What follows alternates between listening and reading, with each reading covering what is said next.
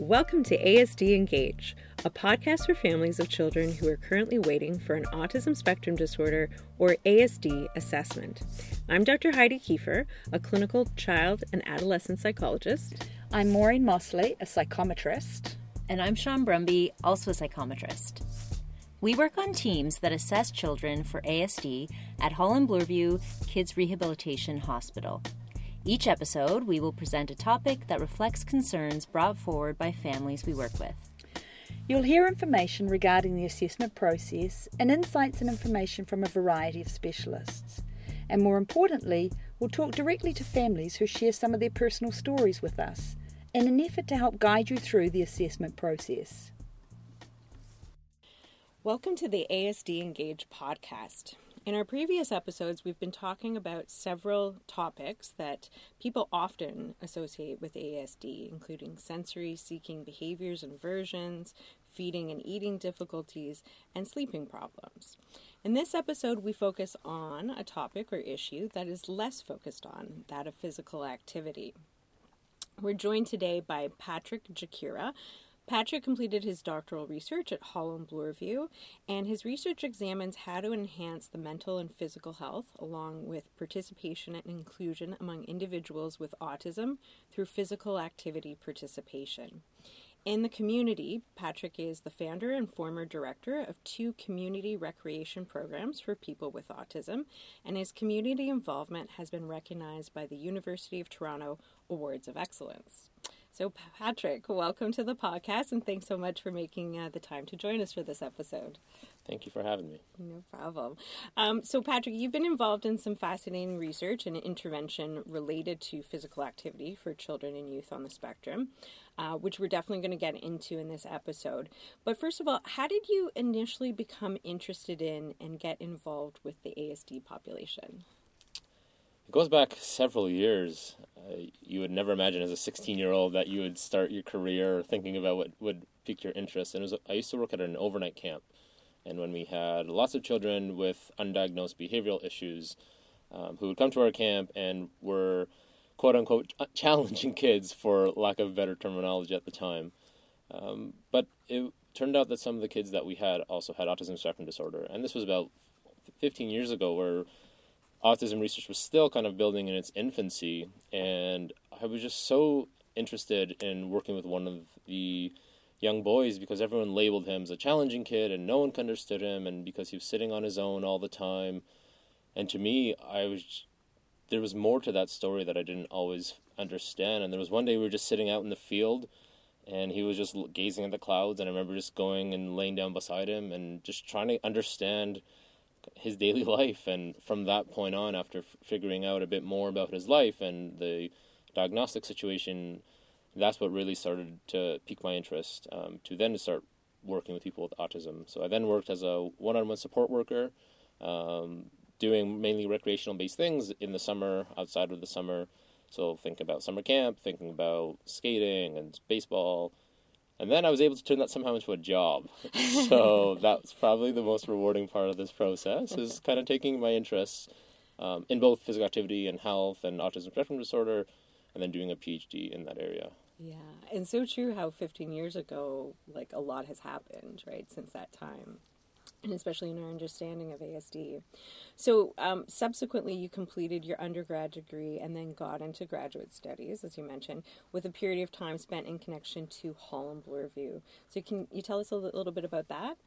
Yeah, so my master's was not autism related, but my PhD at Holland Bloorview was. So at Holland Bloorview, I had the chance to, first we ran a provincial-wide survey to look at the rates and habits and patterns of kids with autism and their physical activity participation. And to date, no one's done that in Canada, and we were the first ones, which is both kind of exciting and also, in a way, not surprising that we found that the rates were much lower than their age-related peers. And that is pretty consistent with what we see around the world, that kids and youth and even adults with autism are less likely to be active than their age-related peers. So that was kind of part one of the study. Mm-hmm. And then part two is what I say is the best part of my job. I got to work with kids And we got to create videos and have interviews together throughout the process. So we spent about 20 hours with each participant. And in 20 hours, you get to really get to know someone pretty good. I can imagine, And if they don't like you, then that's a different story. But in general, the youth who participated created a digital story, which is similar to a YouTube video. And in that digital story, they talked about what are some of the things that draw them into physical activity, what are some of those things that maybe push them away,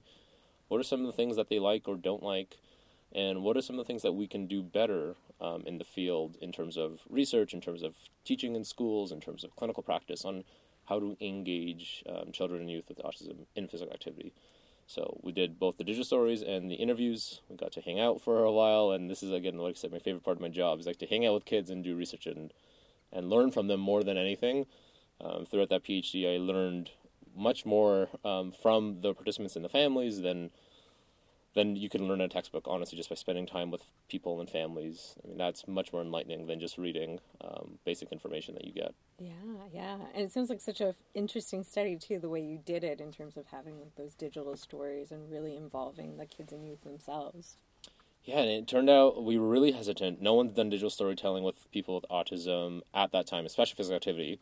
So I was really hesitant. But at the same time, it turned out to be so rewarding. And one of the things that we don't focus on sometimes is the strengths of kids with autism. Mm-hmm. And one of my takeaways and my goals of using digital stories is if I can get a child to maybe be interested in digital videos or to learn how to video edit or to participate, then that was one of my takeaways that I wanted the youth to have.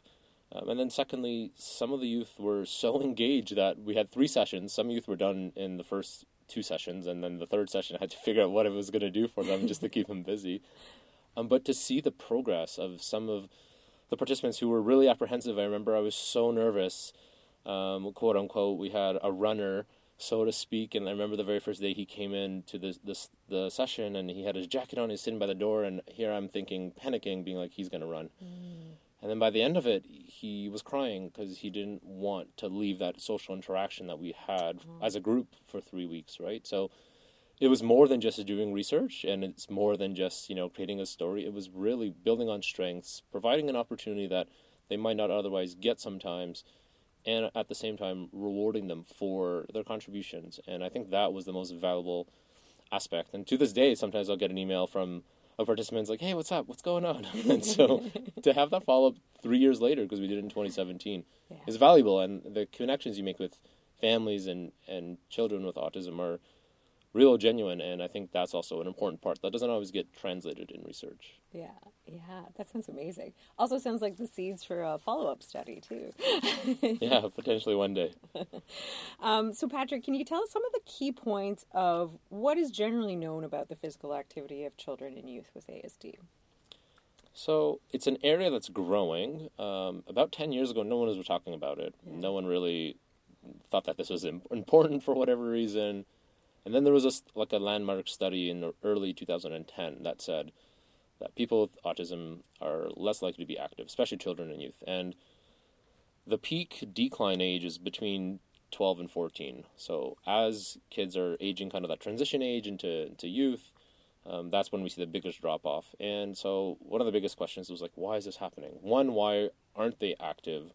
And 2, why is the drop-off there? And so some of the things that get lost in that is potentially the importance of being physically active, right? So we know that being active for kids generally and for kids with autism specifically, there are improvements sometimes in social communication skills, in creating structure and routine, creating a pattern and positive habits, creating a positive sense of self when it works well. But also there's health benefits to it, right? So we have increases in kind of cardiovascular health, decreased chance of diabetes. Then we also have the social components, and a lot of parents that I've talked to in a separate study where we interviewed parents on what it's like to have a kid active or not, and the parents say the social piece is the number one driving force for parents to put them into activities. So we have all these benefits, but yet our kids are not participating. And so to me, the question is always like, okay, why or why not? What is happening? What is going wrong? And so there's a few different pieces that are in this situation that are somewhat complicated. So for some kids who have kind of motor decrements, so challenges with running, hopping, jumping, that might be impacting kids both in the community and in the school-based setting, because if their coaches or instructors are leading an activity and they're not keeping up, in a way that is conducive to their ability, we know that generally speaking, someone is going to probably drop out for that reason. Then we have the sensory piece, and I know we just had Moira Penna a few weeks ago talking about all the sensory information processing. This really aligns nicely because physical activity is so stimulating, and it can be overly stimulating for some people, right? You have sweat, you have people potentially touching you, you have noise, you have a game with rules and structure, and all those pieces, when you put them together, again, if in not the right environment, can be overwhelming and can contribute to either sensory overload or a meltdown and a challenge. Then we have the kind of behavioral aspects of physical activity that can be challenging, right? So we might have a kid who has a hard time following rules or instructions or structure if it's not there.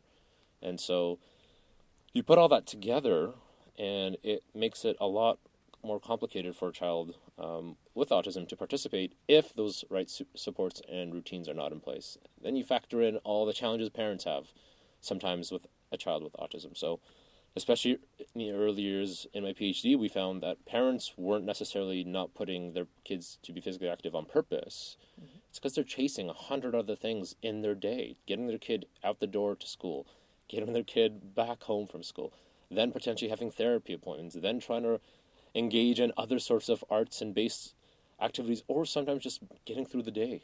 And as much as people sometimes think, well, like, we got to do more for parents and the parents aren't doing enough, I found in my research that actually it's the opposite. The parents are so overwhelmed and burdened and stressed that to throw another thing at them in terms of physical activity and just say they should do it and blaming them, I don't think is responsible. So you put the biological things together, you put the sensory things, the behavioral things, and the social components, and again, in the right context, it works, and for some, it doesn't work. And so it is complicated, but from some of the work we're trying to do now, we're trying to find ways that work for parents and kids specifically on how to engage their activity. Yeah, I think that's so important, especially that last point with respect to parents, because we have a social work episode coming up where the social workers talk about kind of post-diagnosis, meeting with the families and helping parents decide what are their priorities, because it is almost impossible to try to do everything that you want or you feel needs to be done. So sometimes maybe physical activity gets kind of put down further on that list, right? Yeah, absolutely, and that's not a knock at the parents at all. In fact, I'm a parent supporter from the beginning till the end. I think, sometimes the parents fall through the cracks with our kids in the healthcare system, and that's not a fault of the parents necessarily, but our goal is to try and support them, and I think it's irresponsible to throw more things at parents without providing the adequate supports, right? So it's one thing to say, yes, kids should be more active, but if there aren't pathways that support activity, both in schools or in the community or on the parents' own time, then I don't think necessarily that it's going to work. And like you said, parents have so much stuff to do, and if it's on lower end of the kind of spectrum of priority, then that's okay. We don't take that personally. But our research is showing that it has a lot of benefits, like we've talked about, especially for social communication and behaviors, which in the lab have shown promising results. We're still trying to figure out how that will translate into the real world. Mm-hmm. But we have seen kind of increases in communication skills and in reading skills and in behaviors and management of emotions and skills. So again, it's exciting that we have all this lab stuff, and now the question for parents always is, so what do I do with this? How are you going to put this into my life? And so I said, well, you got to wait. We're trying to figure that out still, right? But it's a long-winded process, both the research aspect and again trying to implement into parents' lives. Yeah. And I think you've kind of touched on this a bit. So you mentioned that those on the spectrum have been found to be underactive, and that's across the globe. So it's kind of like a universal issue.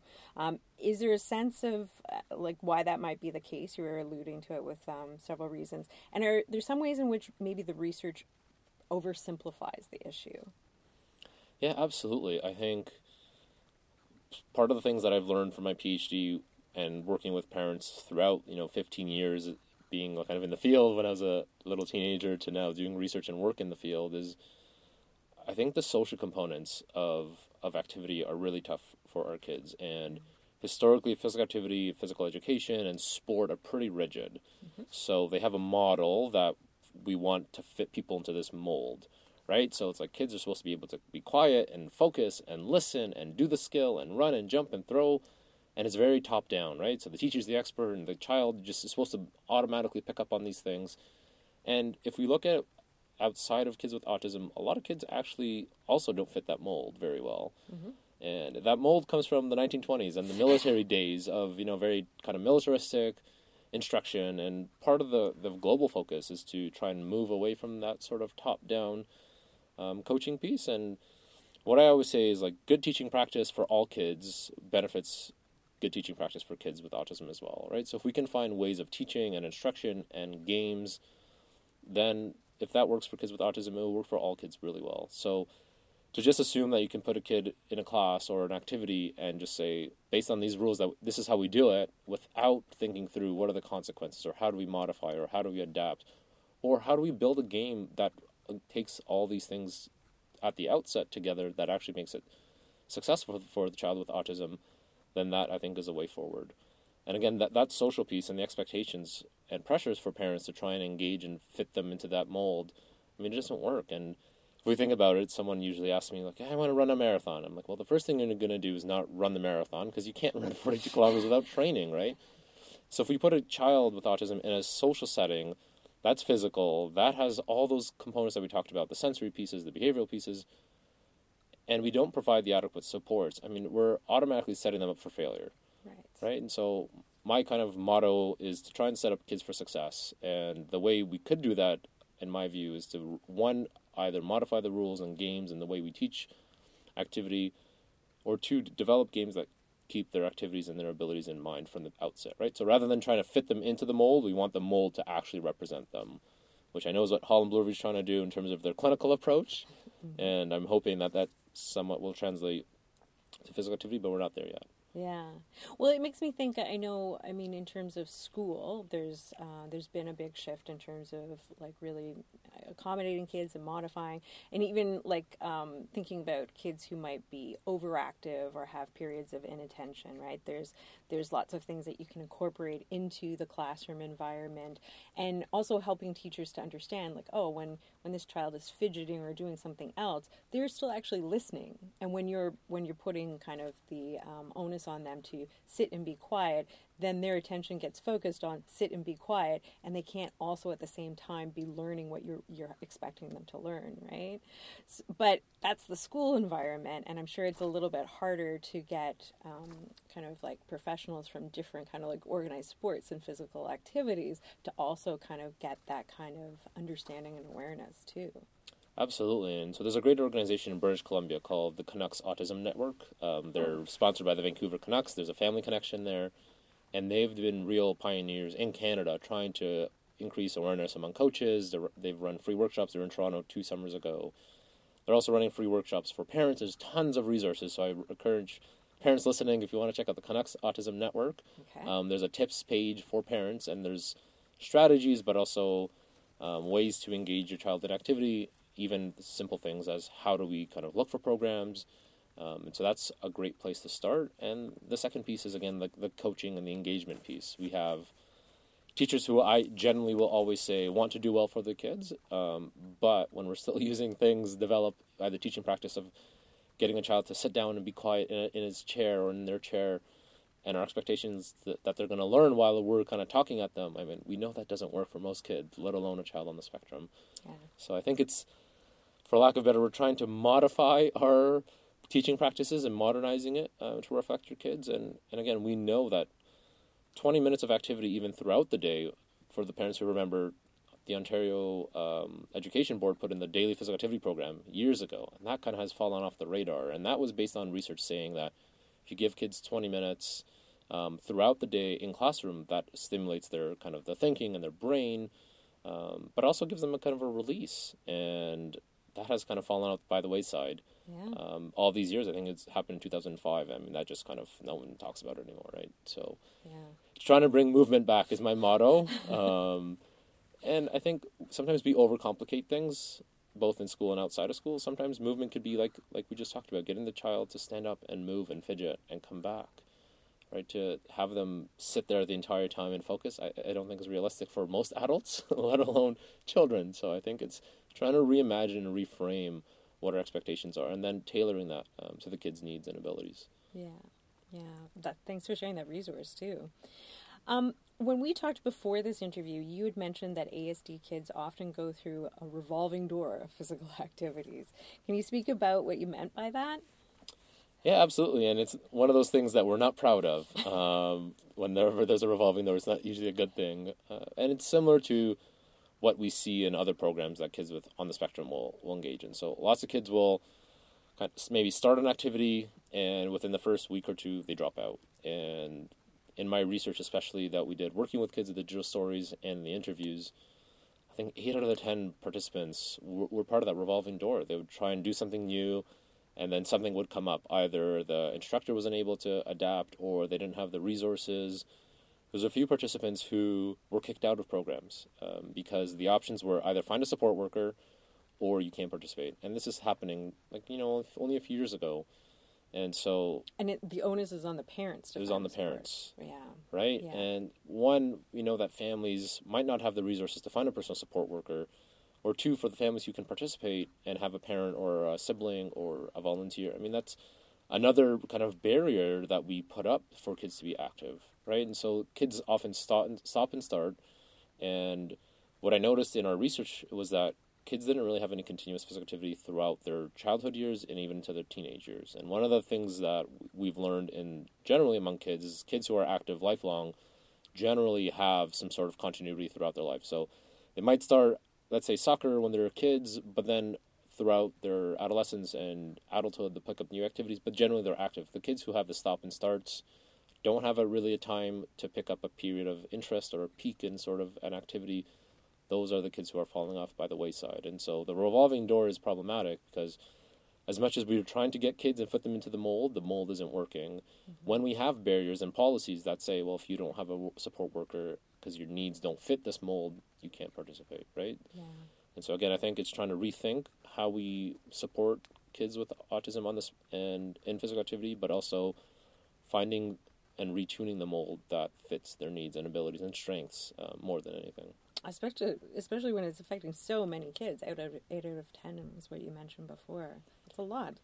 Yeah, and it was shocking to even hear that. Like, again, we didn't capture that in the surveys because the surveys can only tell you so much. Yeah. But it was really an eye-opener to think about, why is this happening? And then there's all those other things that are happening in the context, right? And so one of the big findings, and we just published actually a paper a few weeks ago in the journal Autism, and one of the hardest things that I had to work with through my PhD is listening to stories about bullying. Bullying was pretty rampant in physical education class, pretty common in all classes, but physical education just was, for some reason, a space and place where kids with autism in my study were being really bullied big time. And part of it, they said, it was because the teacher isn't always around. So if they're in a change room, well, there's no oversight, and bullying was happening there. We're talking about physical bullying, sometimes pushing, shoving, tripping, kind of towel snapping, but then also kind of verbal bullying, such as, being called all kinds of different names. And there's also the social bullying piece where some kids, who wanted to participate were told by the more dominant students, no, you can't. And they were substituted out by a peer, not a teacher, by a peer, and said, you're not participating today because we want to win the game, right? Mm. So that's another factor that isn't really being talked about in the literature. And to me, it was hard to deal with, these stories. And these are just more than stories, right? These are people's lives that when we wonder why kids aren't being active, it's like, well, when we set up kids for failure and this is happening, I mean, if you or I were being bullied in this setting, we probably won't come back. In fact, we won't come back, period. Yeah. Right? So we can't blame these kids for not wanting to be active. Or there's 2 participants who used the word hate, and they learned to hate activity, right? And so it's not this ingrained thing that they grow up with that they hate it. No, like it was a socially learned kind of behavior that became ingrained in them that they just hated being active. Yeah. And I mean, that's really no different from an adult, too. Like if I hate the idea of running, it's not going to be something that I'm really making time for or feel motivated to do because there's just not an enjoyable component to it. Yeah, and if it's painful, there's no way we're going to do it, right? And so again, when we try to overcomplicate things sometimes for kids to be either engaged in some sort of activity, sometimes you got to step back and look at what are some of these issues that are happening. And bullying is one of those that, again, we haven't talked about in the literature. Mm-hmm. There's been a large focus on kind of the behavioral challenges, the sensory issues, the biological kind of components with the motor movement issues, right? So kids who might have issues with running, jumping, throwing, hopping.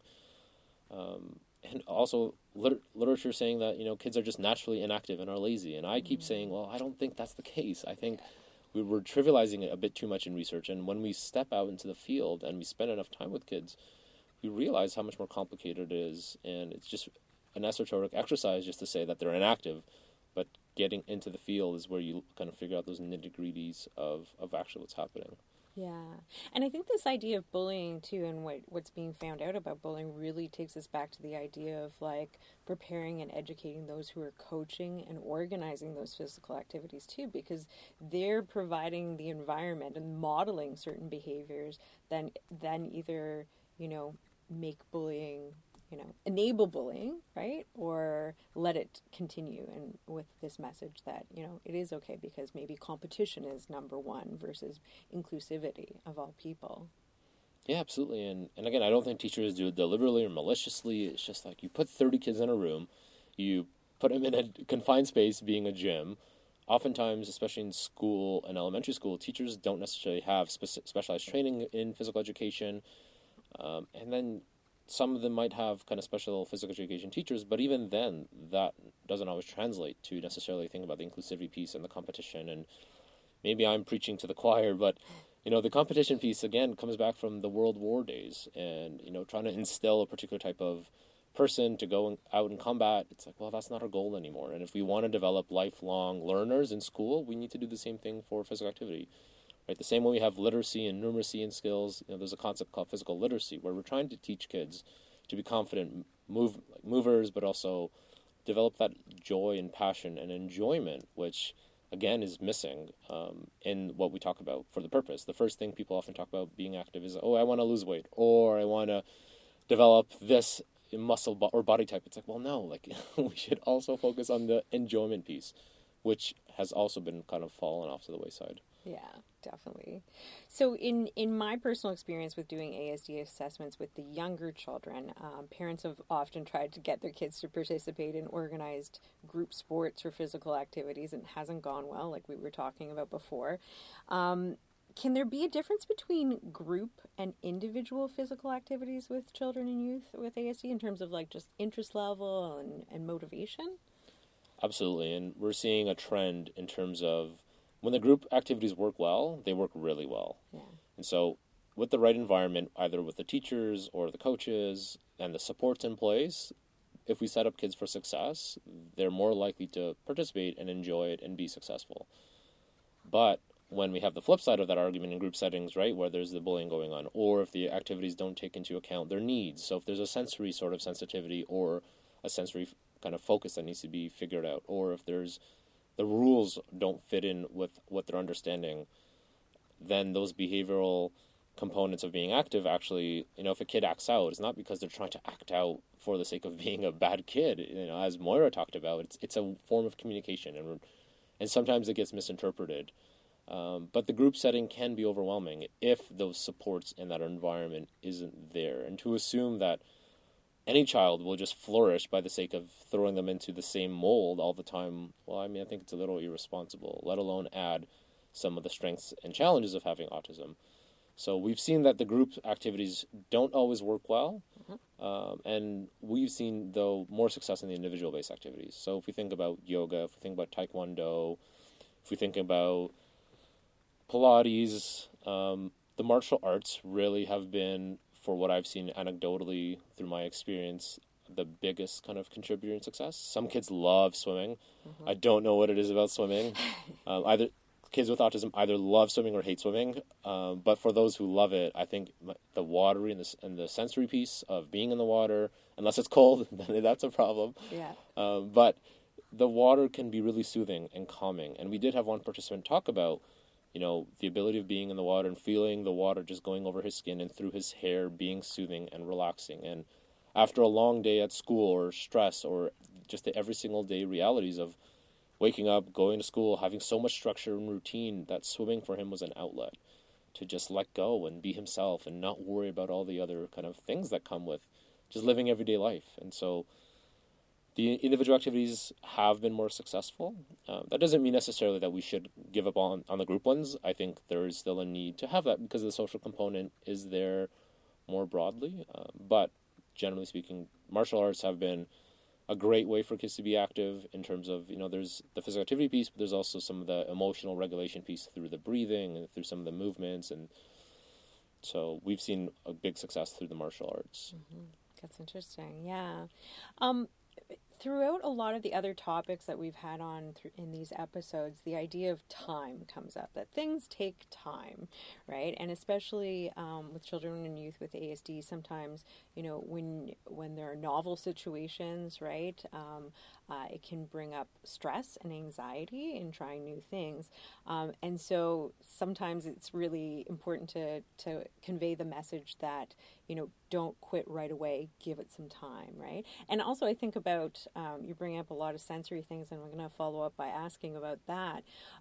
But there's a lot of detective work too, in sort of figuring out like what is beneficial in terms of the environment or what's going on in the experience for the kids and youth in various situations, and what might be aversive to them, right? And how to accommodate that. Right, so the time is also a big factor. It's a huge factor, and sometimes, unfortunately, kids learn through trial by experiment. Yeah. And by learn, I mean they figure out what they like and don't like, and that's not necessarily the model that we want to use all the time. But at the same time, we don't know what someone likes or doesn't like unless we do it. And it is hard to see your kid struggling, and so by all means, yeah, if we see a kid struggling, of course, we don't want to put them into that environment so they can fail again. But the other piece is, some kids who were in our studies and have talked about, it took a lot of trial and error. We tried probably like 30 different activities. For one kid, I remember saying it was around 32 activities. Wow. And that's a lot of persistence.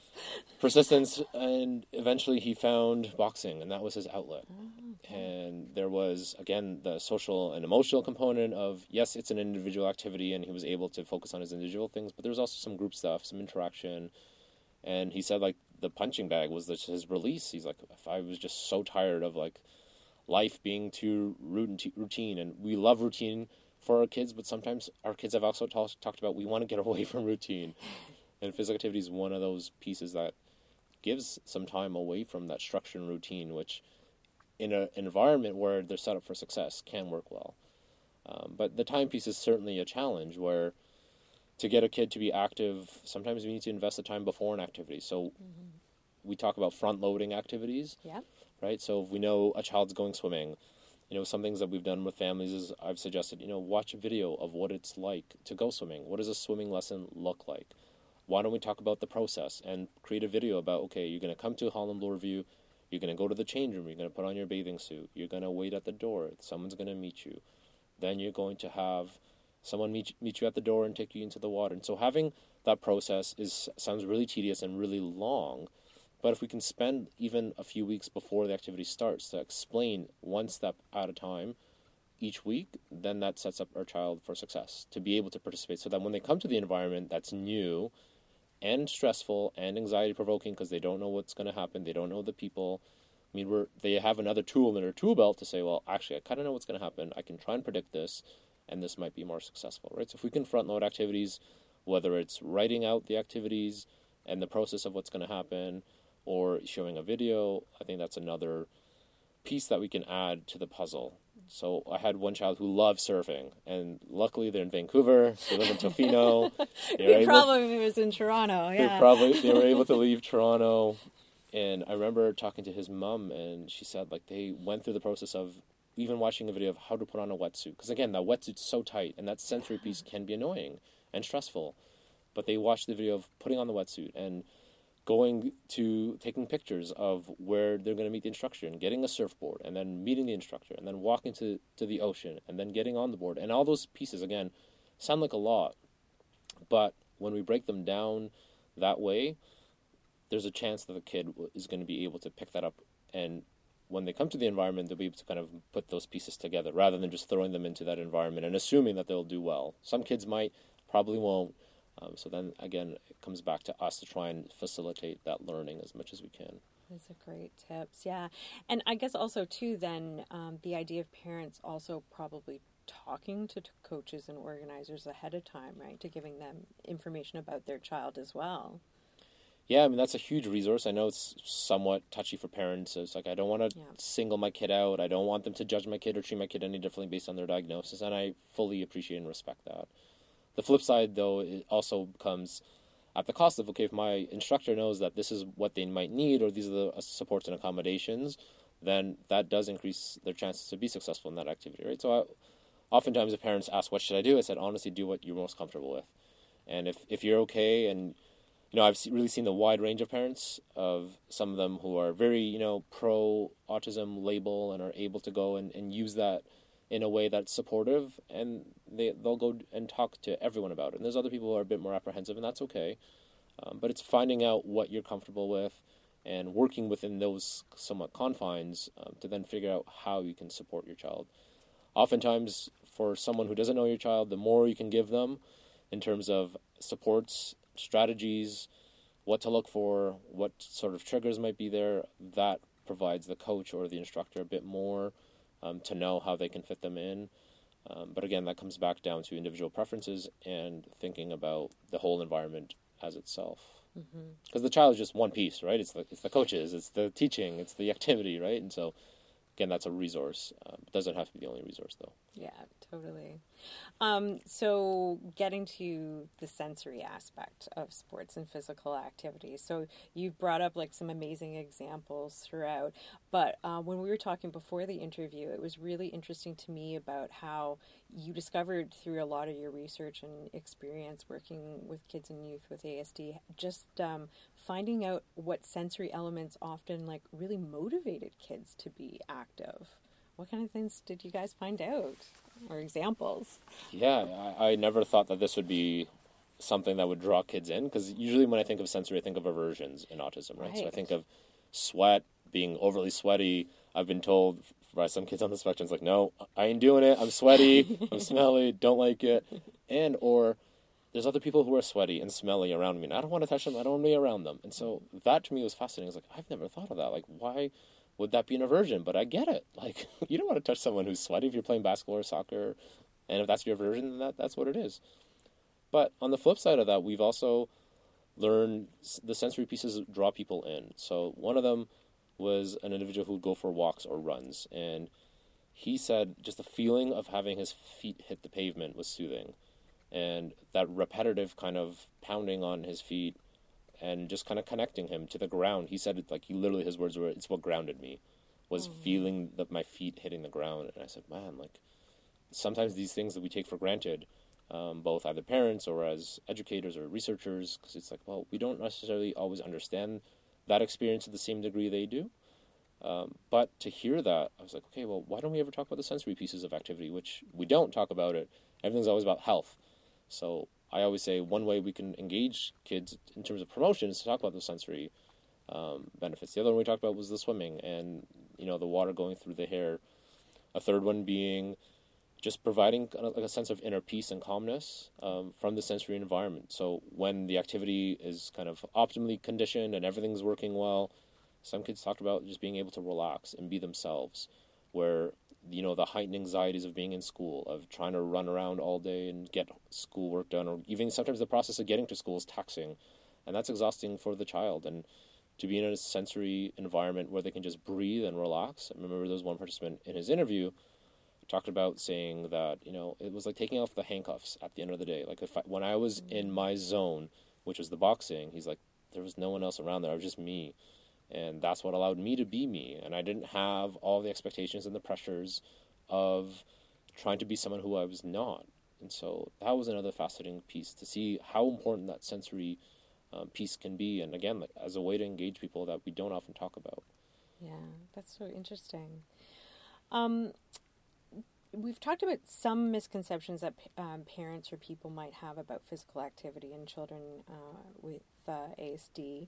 Do you find that there are any other common misconceptions that parents or people in general have about physical activity in those with ASD that we haven't talked about? So I think there's a few social ones and there's a few research ones. So my biggest pet peeve, and there's a few published papers on this, is research that has argued that kids with autism are naturally unmotivated and or are more likely to be sedentary and lazy because of either social components or that they're drawn to the iPad. And I get it. There's a potential kind of understanding of why that might be the case. But at the same time, I argue I would say it's not nearly as simple to explain that a kid's sedentary because they like the iPad.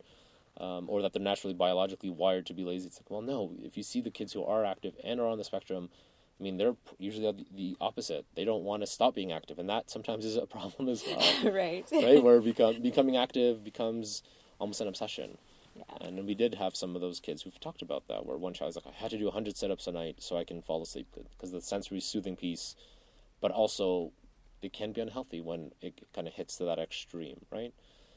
So that's my first myth, is trying to bust, I like to be myth buster sometimes, and to bust the myth that kids with autism are naturally lazy or unmotivated. I don't think that's the case. I think the kids who are quote-unquote unmotivated don't have the right supports or don't have the right environments under exposure to get them to be active. And that also flows into sometimes our misconception of what even is activity. I think we are hyper-obsessed in our society with sport. Sport is a great thing, but at the same time, it's not the only way to be active. And so sometimes we complicate it more than we should, and being active includes going out for walks, either individually or being on your own, doing house chores, right? If those who do the house chores, we know that a full day of that or half a day of that, I mean, that's pretty taxing. Yeah.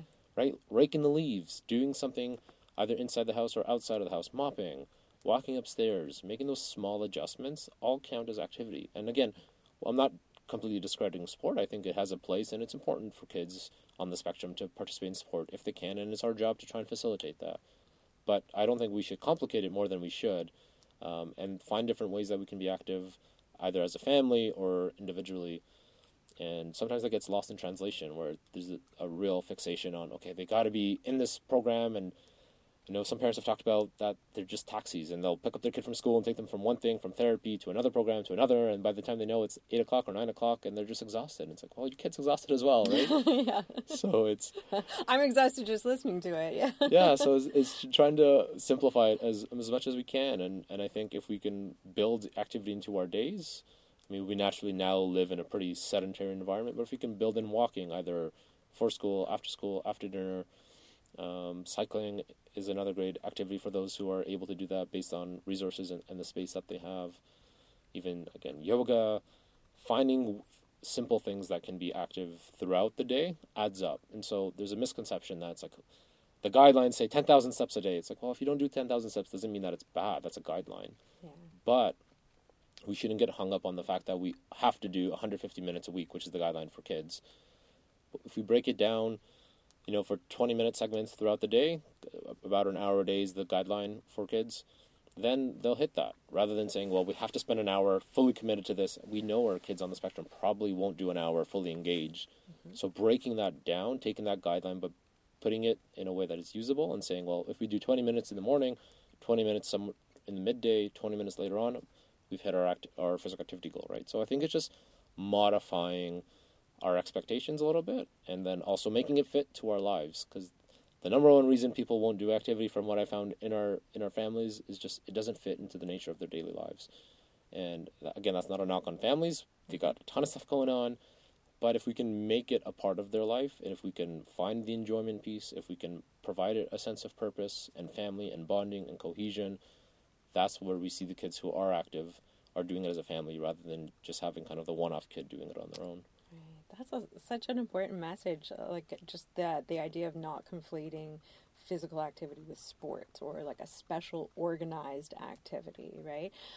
We're recording this during the COVID pandemic, so certainly physical activity is one of those areas that we see definitely being affected by the pandemic restrictions.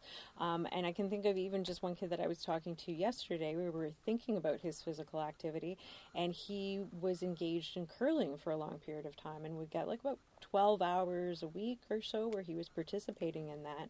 And so we were thinking, like, that's not happening this year. How else are you getting your physical activity? And as it turned out, he's decided to walk to and from school this year. And that's 45 minutes each way. And that's just a natural part of his routine anyway. He has to get to school, so why not kind of like get the added benefit of the physical activity? How have you been finding things in terms of like the pandemic and the ASD population with physical activity? It's certainly been a challenge in terms of, again, like everyone's world was turned upside down, but I think for kids on the spectrum especially, It's been tough where we spend so much time on routine and predictability and focus on certain things, and then like that just disappeared, and then the summer came and went, and now kids are supposed to get back into a structure and routine. And so that's been hard for some kids to get back into that structure and routine of any sort. But in terms of activity, it was the same thing where there's a real kind of worry initially, given there's still so much unknown with the pandemic. And some families would say, like, well, my kid doesn't go outside, and I can't let them. And to that extent, of course, we respect that decision. But at the same time, what we tried to do is develop these online physical activity programs, what we called Fit Friday. And this was through the Center for Addiction and Mental Health. It was, yeah. And it was just one of those things where I was like, man, like, what can I do with what I know and the resources that I have to try and help at a time where the world is really needs some help, right? Yeah. And so we offered online activities, and every single week we did a different thing. So there was one week we did Tai Chi, and I've never done Tai Chi in my life, and here I was pretending that I was an expert in Tai Chi. And I think sometimes that brings humility to both the researchers and people who do activity and the families, where acknowledging that we're not experts. In fact, we learn way more than we're giving information most of the time.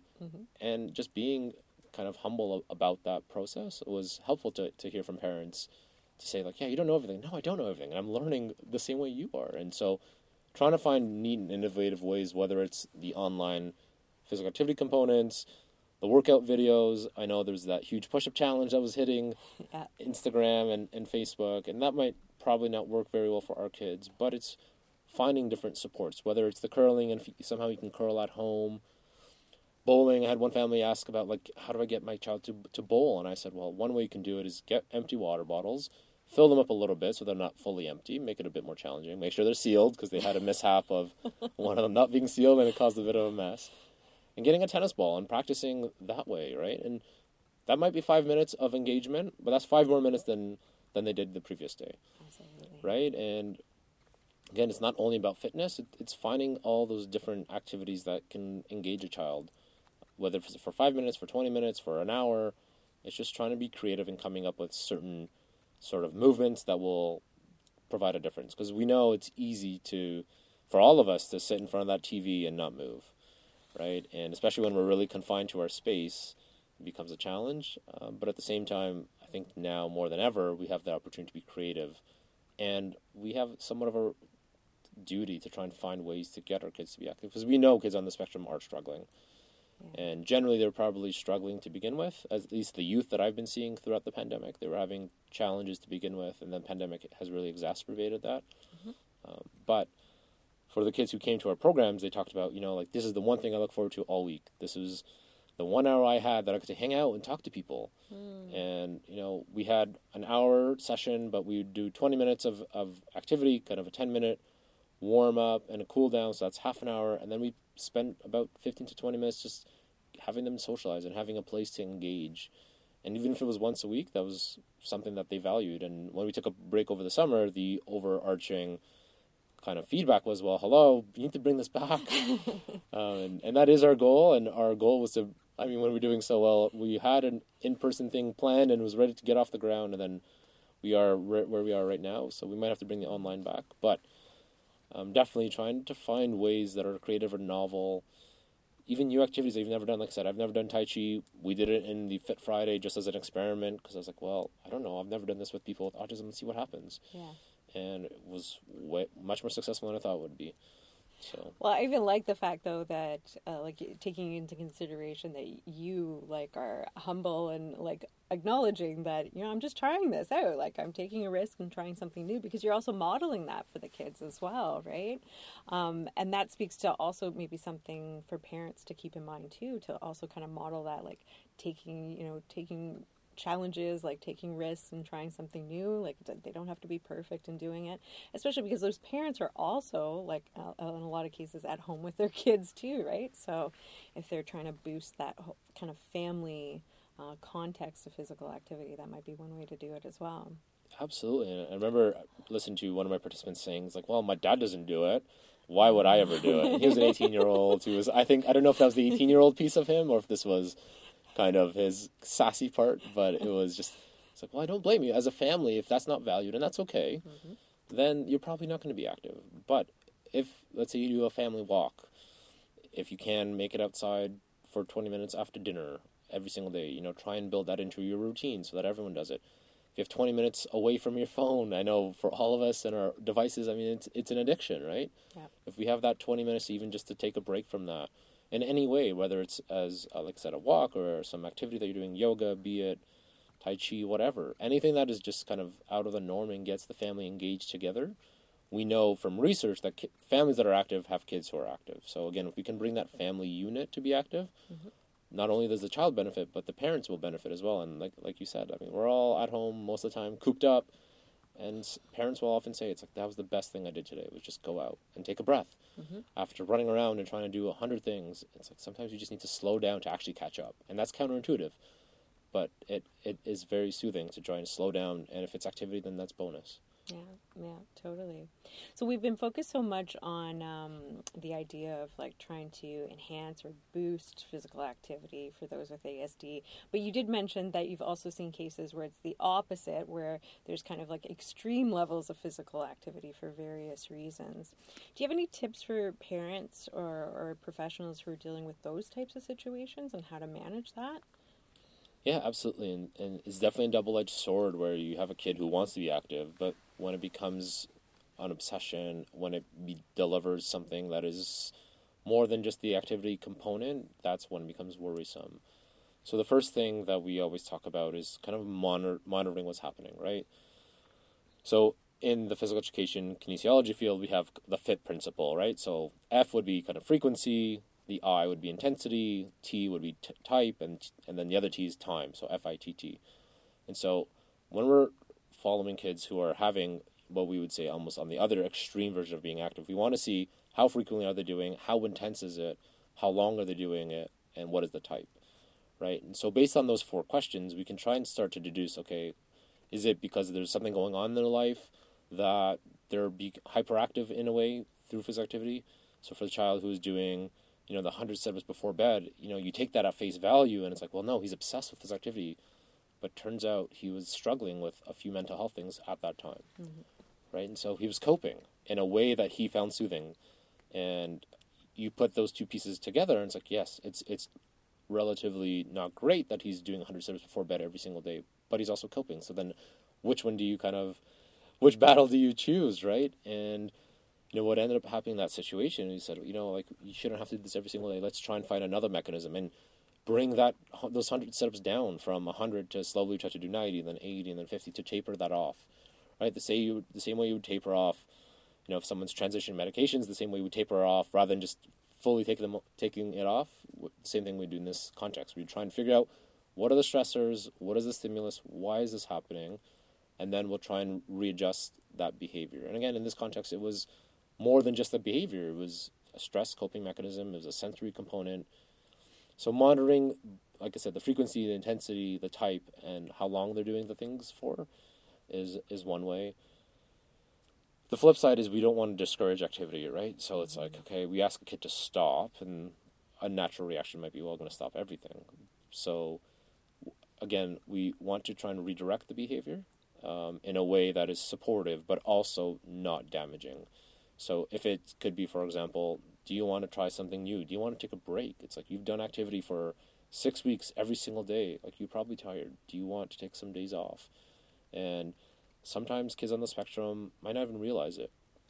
Sometimes they're doing it deliberately, and they're aware of that. And, of course, that's not to undermine every single person on the spectrum. But some kids might not even realize it. And even having that discussion to say, look, being healthy is important, but also at the same time, we don't want you to be on the other extreme where this can become a problem or it can become dangerous. So if there's anything we can suggest, is having kind of that discussion early. We know with anything, if you have a discussion earlier, it's usually better than having it later.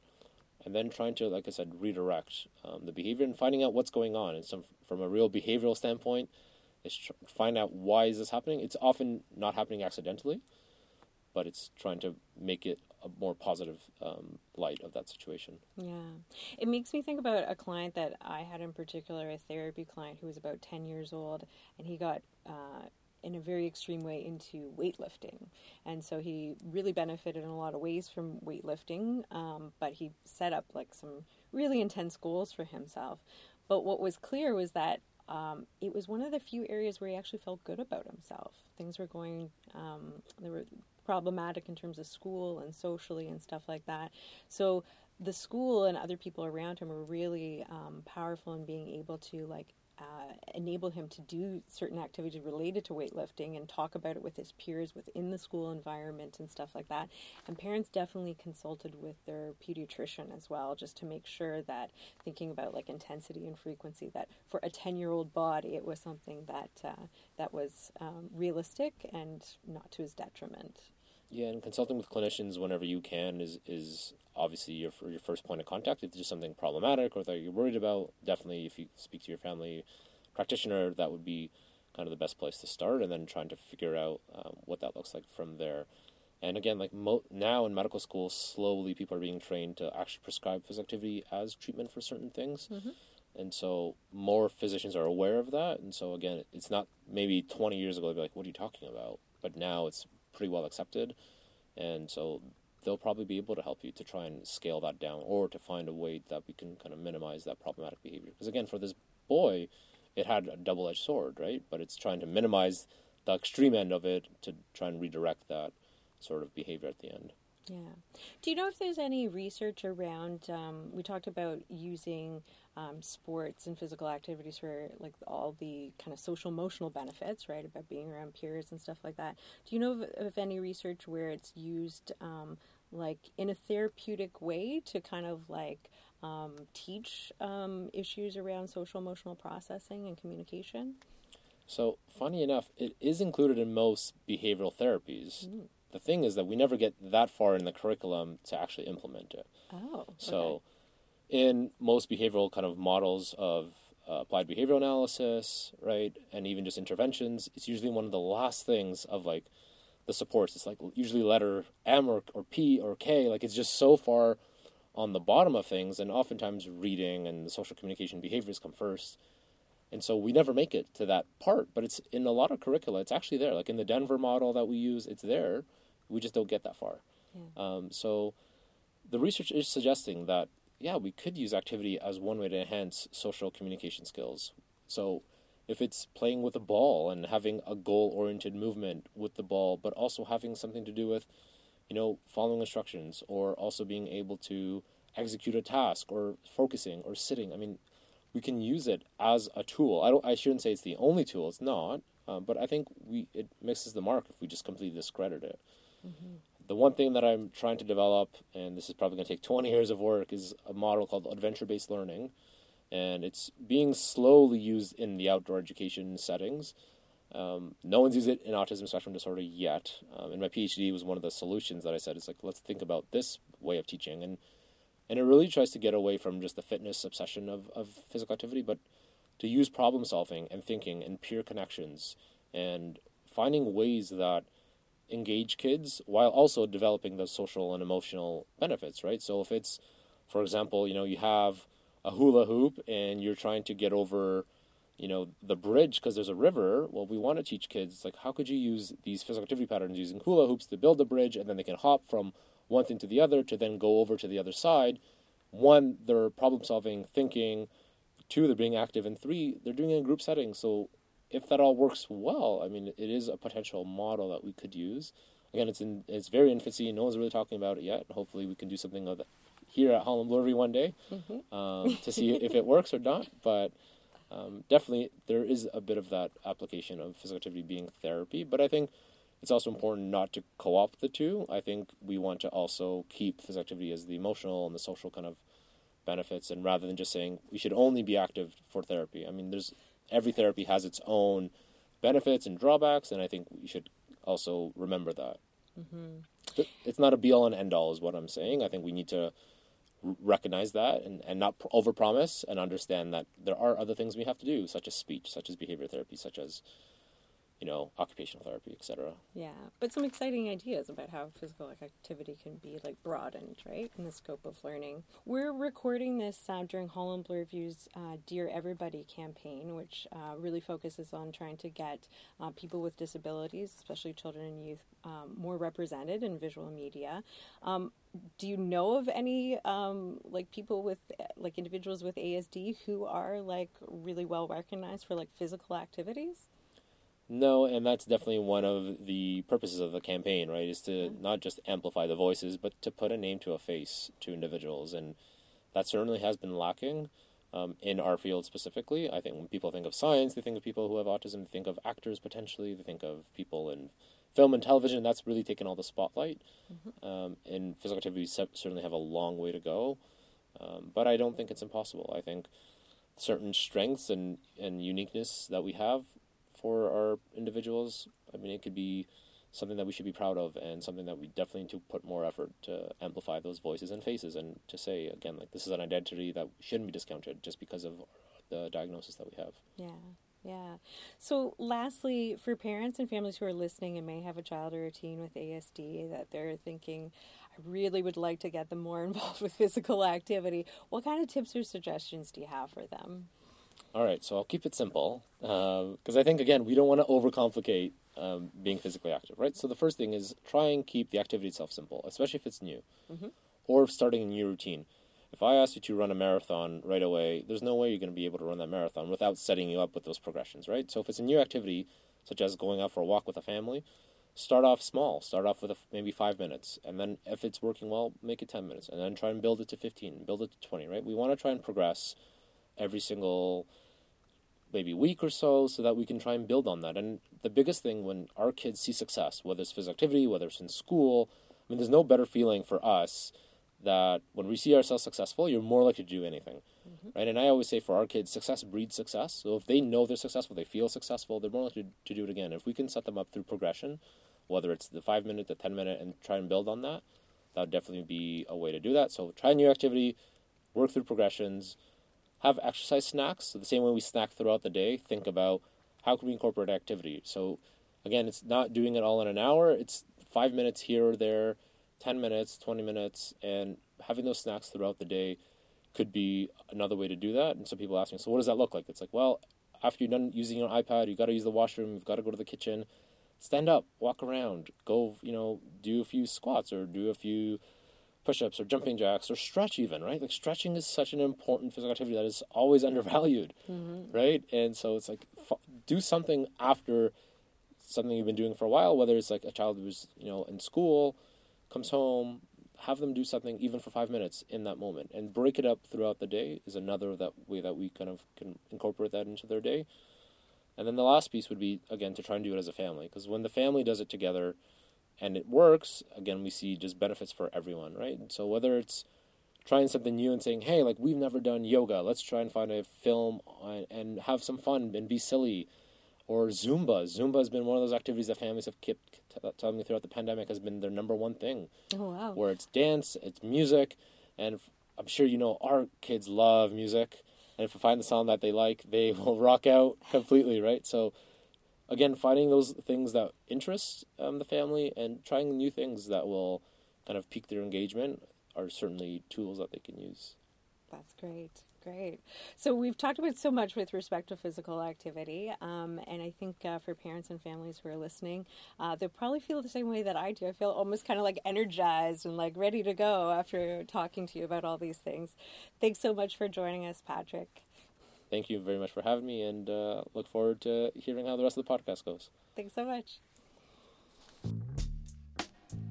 If you've listened to this episode and have comments or ideas that you'd like to share with us regarding future episodes or what you heard today, feel free to email us at asdengage@hollandbloorview.ca.